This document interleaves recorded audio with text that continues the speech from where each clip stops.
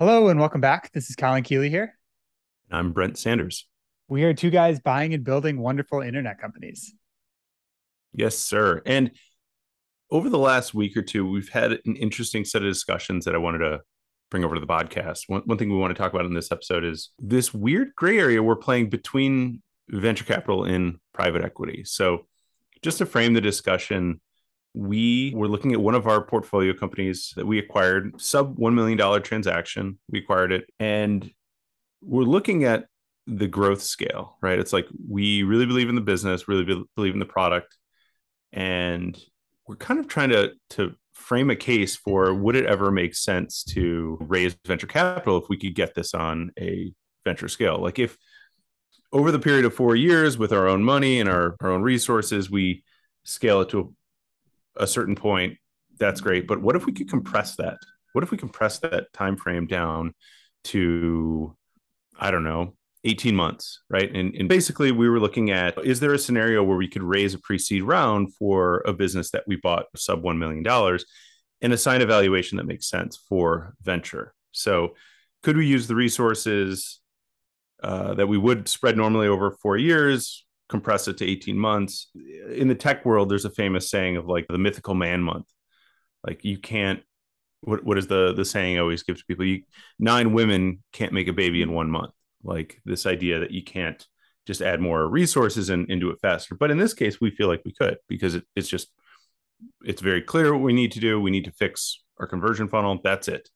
And with that, unlocking that's the main technical reason why this business is not growing currently or not growing to the scale we want. So fix it, and then it's worth something else, right? And so I don't know. We were talking about is there a world that exists that's like a venture studio, which is the background we come from, that could exist for acquired companies, which I got kind of hot on this idea. I mean, what was your thought on it? Yeah.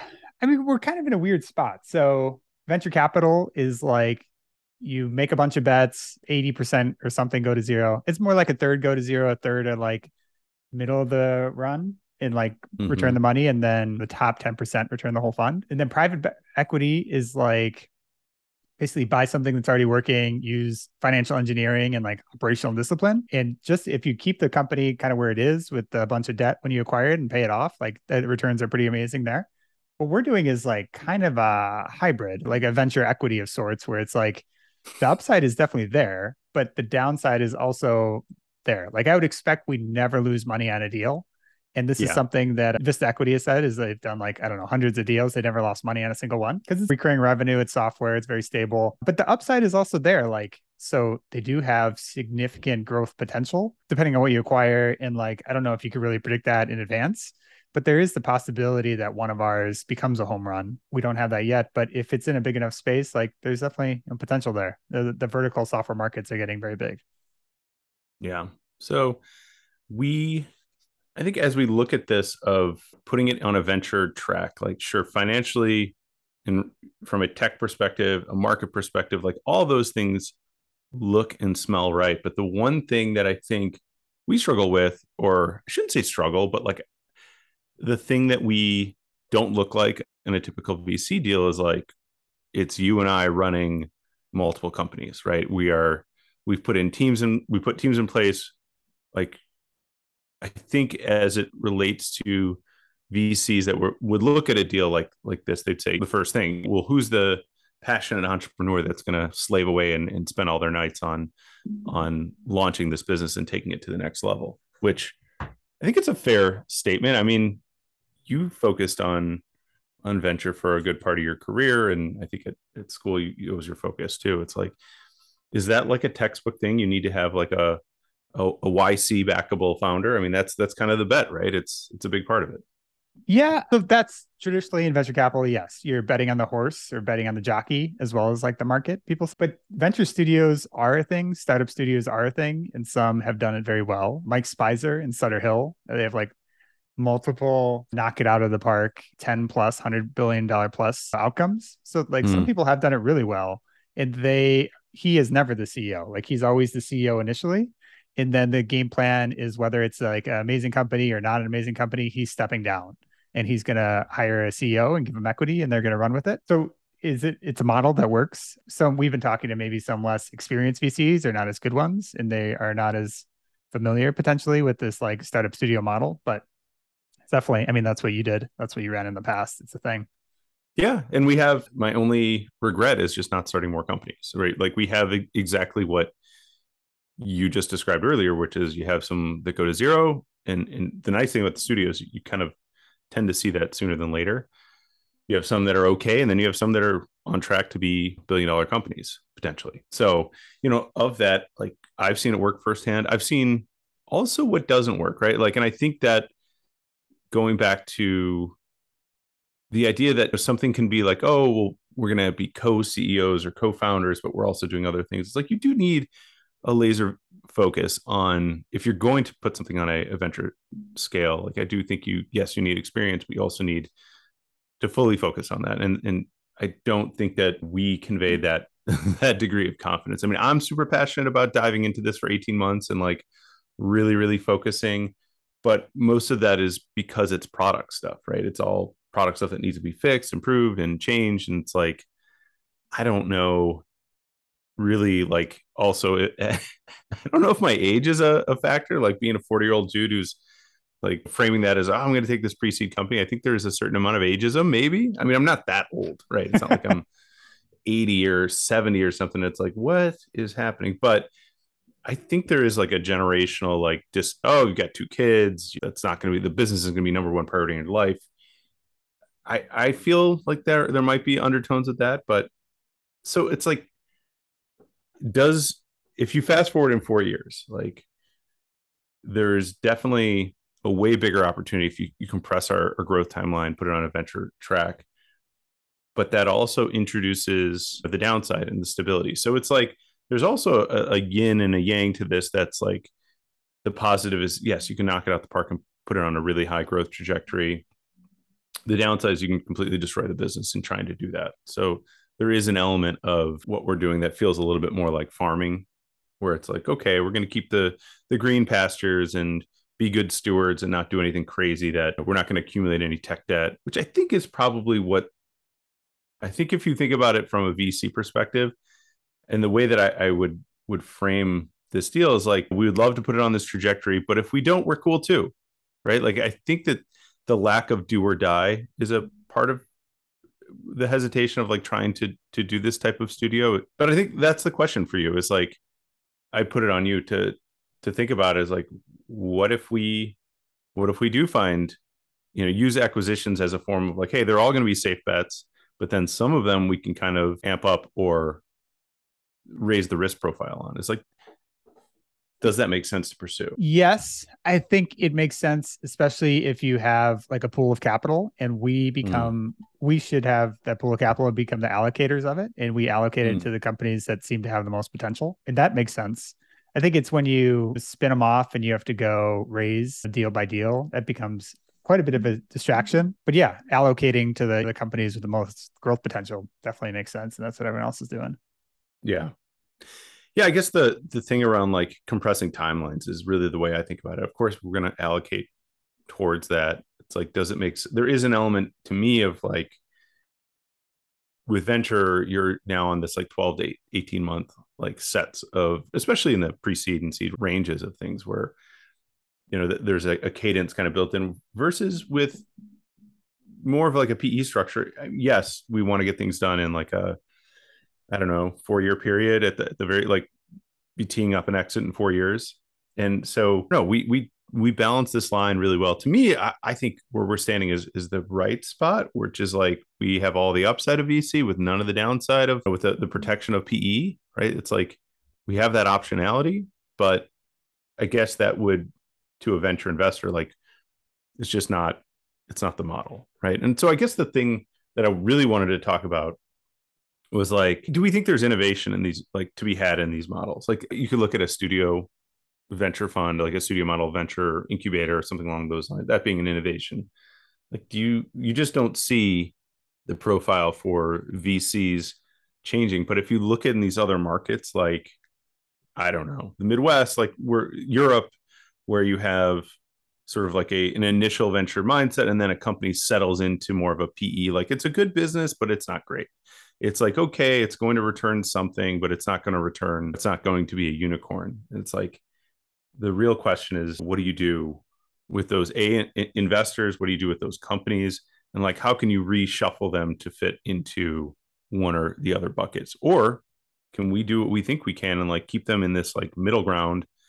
And then you end up with either great PE, and that's my sense is like if we go to sell these things or if we go to market, it's like, okay, it's a great business, but it's not going to be like either an IPO or a massive acquisition. Yeah, I mean, there certainly is the potential. Like it's kind of there's uncapped upside, so it's definitely Yeah. possible that you end up with an IPO. There's no like necessarily a reason why you wouldn't, Mm-hmm. but the downside is like these things are already working. They already have happy customers that are paying, and they're very unlikely to go to zero. Like I don't know what could possibly happen where they would go to zero actually, but yeah, it is. I don't know. You kind of have to shift your mindset of like these things have potential and you're not going to lose money in them. It's kind of a crazy, it's not a traditional VC bet. Like maybe the better question is like, who are your ideal investors? And it may Mm-hmm. be just like these family offices that kind of get real estate. They like real estate because you're never going to lose money in real estate, but it's recurring revenue, which I guess real estate is as well, potentially. But it's just like a much nicer business model that is way more upside with similar downside protections. Yeah. And like the thing that's kind of interesting though that attracts me to this is that like a lot of the companies that we look at and that of the ones that we've acquired, it's an opportunity to kind of flush the cap, so basically wipe the cap table. Like a new acquirer comes in, you buy 100% of the company.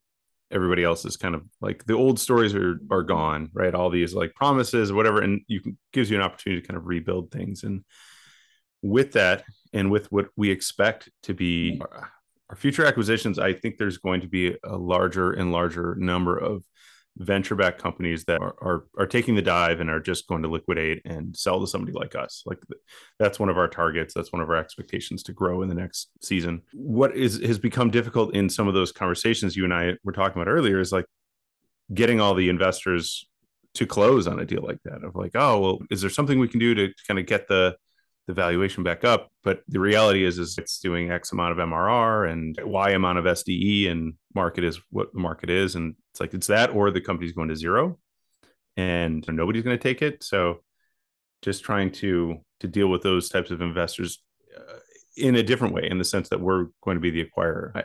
I think it's hard to,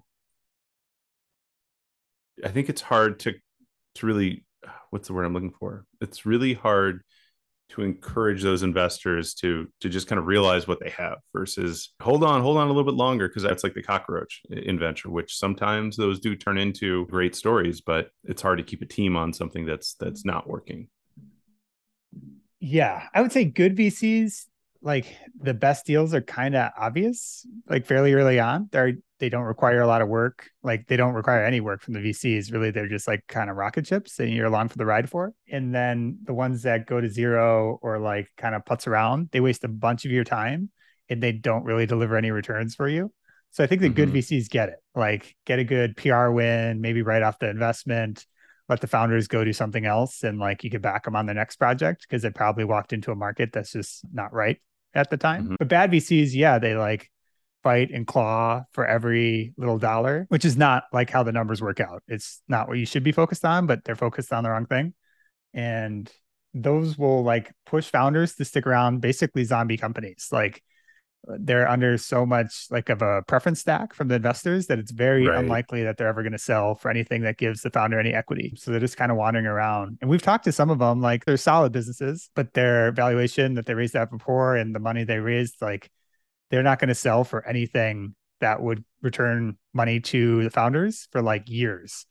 And maybe you could outrun that preference stack, but more likely you're just going to waste years of your life that you should have just sold and walked away. And like if your VCs are nice, like they'll let you take away some of the money, like they'll take the PR win. Baremetrics is the case we always bring up. Like they raised money from some good VCs and the VCs just wrote off the investment. And then Josh walked away with like a good amount of money.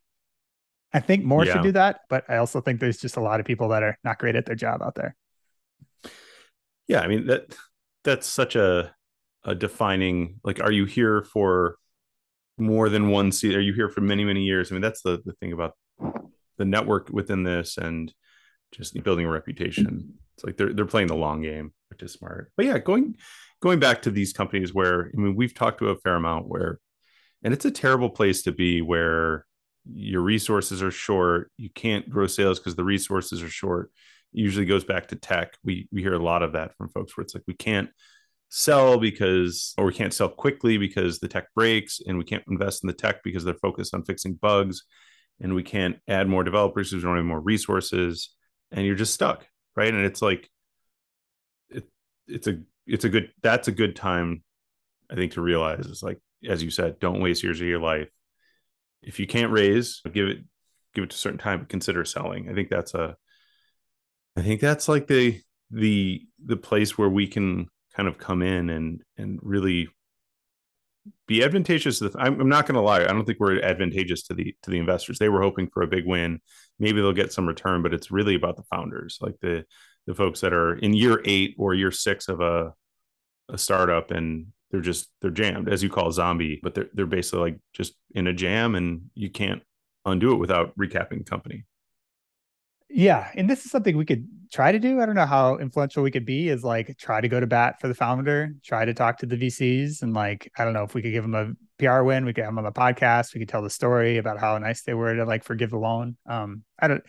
The other argument is like these are just so much work, and like it's hard to deal with all the personalities involved that you just wait for these things to crash and burn, and then you pick up the ashes. And then bootstrap Yeah. founders, we've had just a lot more success with. They have much more reasonable valuation expectations, and it's like an amazing outcome for them since they're taking effectively all the money if they bootstrap the company, didn't raise outside equity. So it's like those are just easier wins for everyone. Yeah. But this all kind of comes back to mandates, right? When it comes, going back to the investor side, the original conversation, like you say you're a thing, you raise money on that thing, that's your mandate, that's your thesis, whatever it is. And it's like sticking to the plan, right? And so like I'm not going back to the whole criticism or discussion. I'm not necessarily criticizing. I'm just kind of pointing to we have a mandate, I guess. Like we've decided B2B SaaS, we decide a certain size, certain like structure and profile. We want profitable companies. Like that's cool.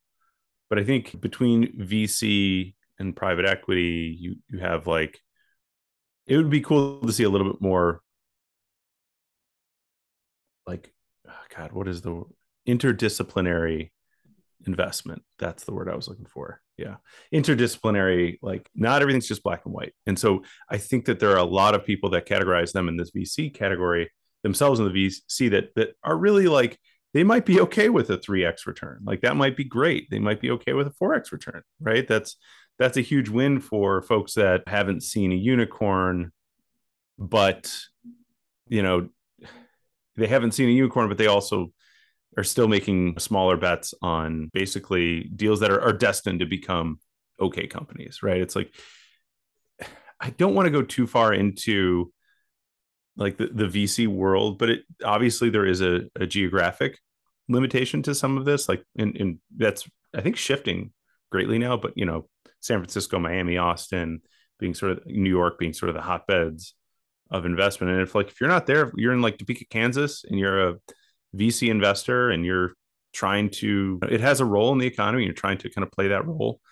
Like, I get it. It's not part of the playbook, but it seems like we're the Topeka, Kansas VC, right? We're like, this like quasi in between VC and PE model might actually be like the right fit versus trying to kind of do something in a market where the outcomes don't necessarily exist.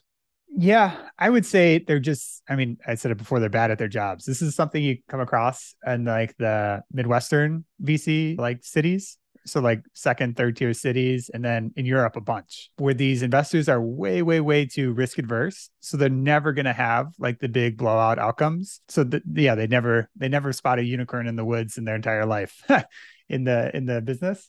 But what they do is they invest at like way too low evaluations. And so they dilute the founders a lot. And that kind of just kneecaps the company for life. So the founders are not that incentivized to like perform. And then future good investors just won't touch it because of that reason. And then it's hard to recruit future employees again. So it's like you basically congrats, you own like 50% of the company, but that company is never going to hit like a great outcome.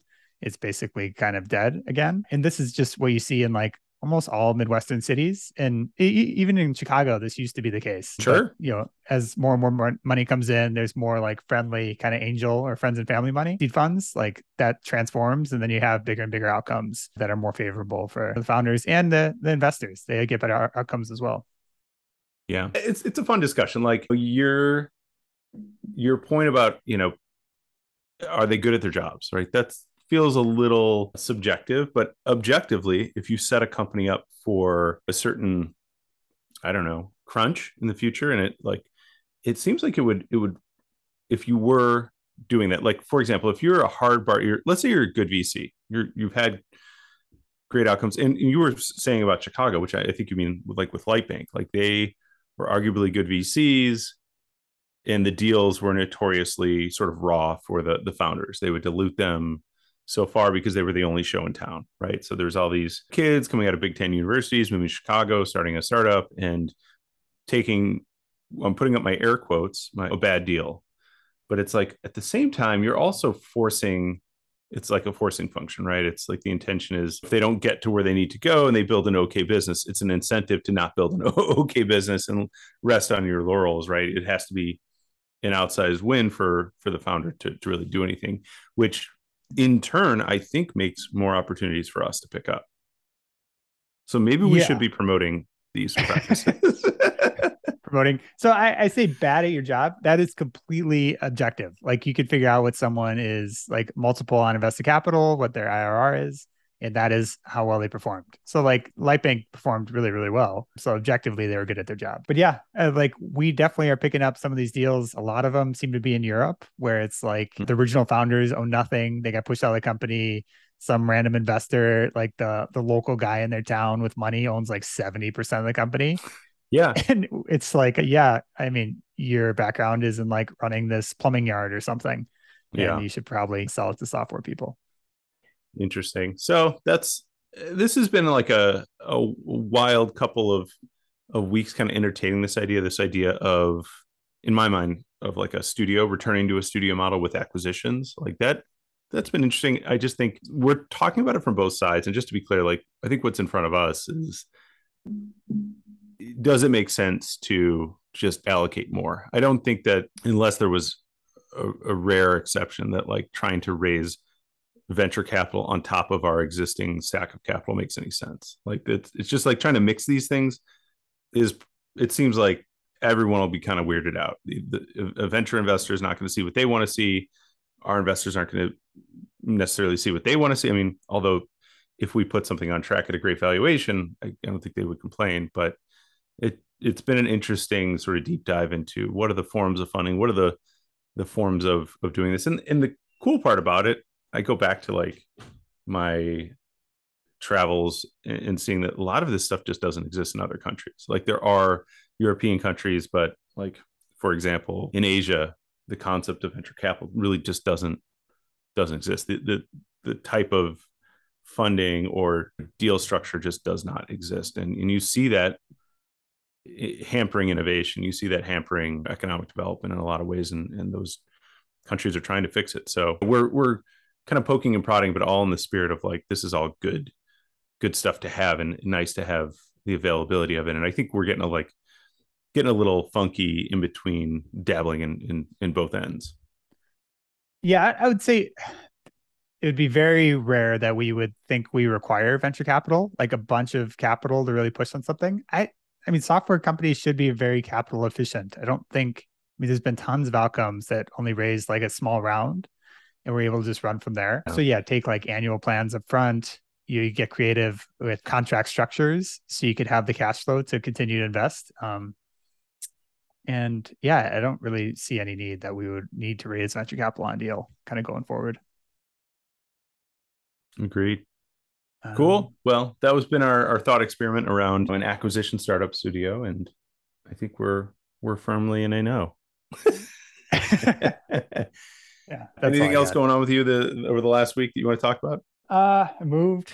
So that's horrible. I would recommend it to no one. Don't ever move. Just Hmm. stay where you are. It's not worth it. But yeah, it's nice. Got internet, got moved in, got my mic set up. So I'm off to the races. Uh, Yeah, we were just doing the math. I've moved, I think, about 10 times in 15 years when living in Chicago.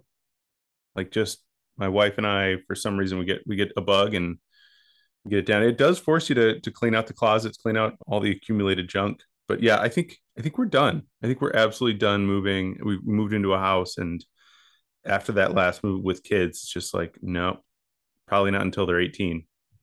Sell this house and move on. So yeah, I agree with you. So you're still in the point where you got to yeah, still have to unpack. And I should say we had movers too. So we had three guys one day, two guys another day. But like, I don't know. I'm like incapable of just sitting on the couch and being like, all right, move this thing here, move this thing there. So I'm like right alongside them, moving everything.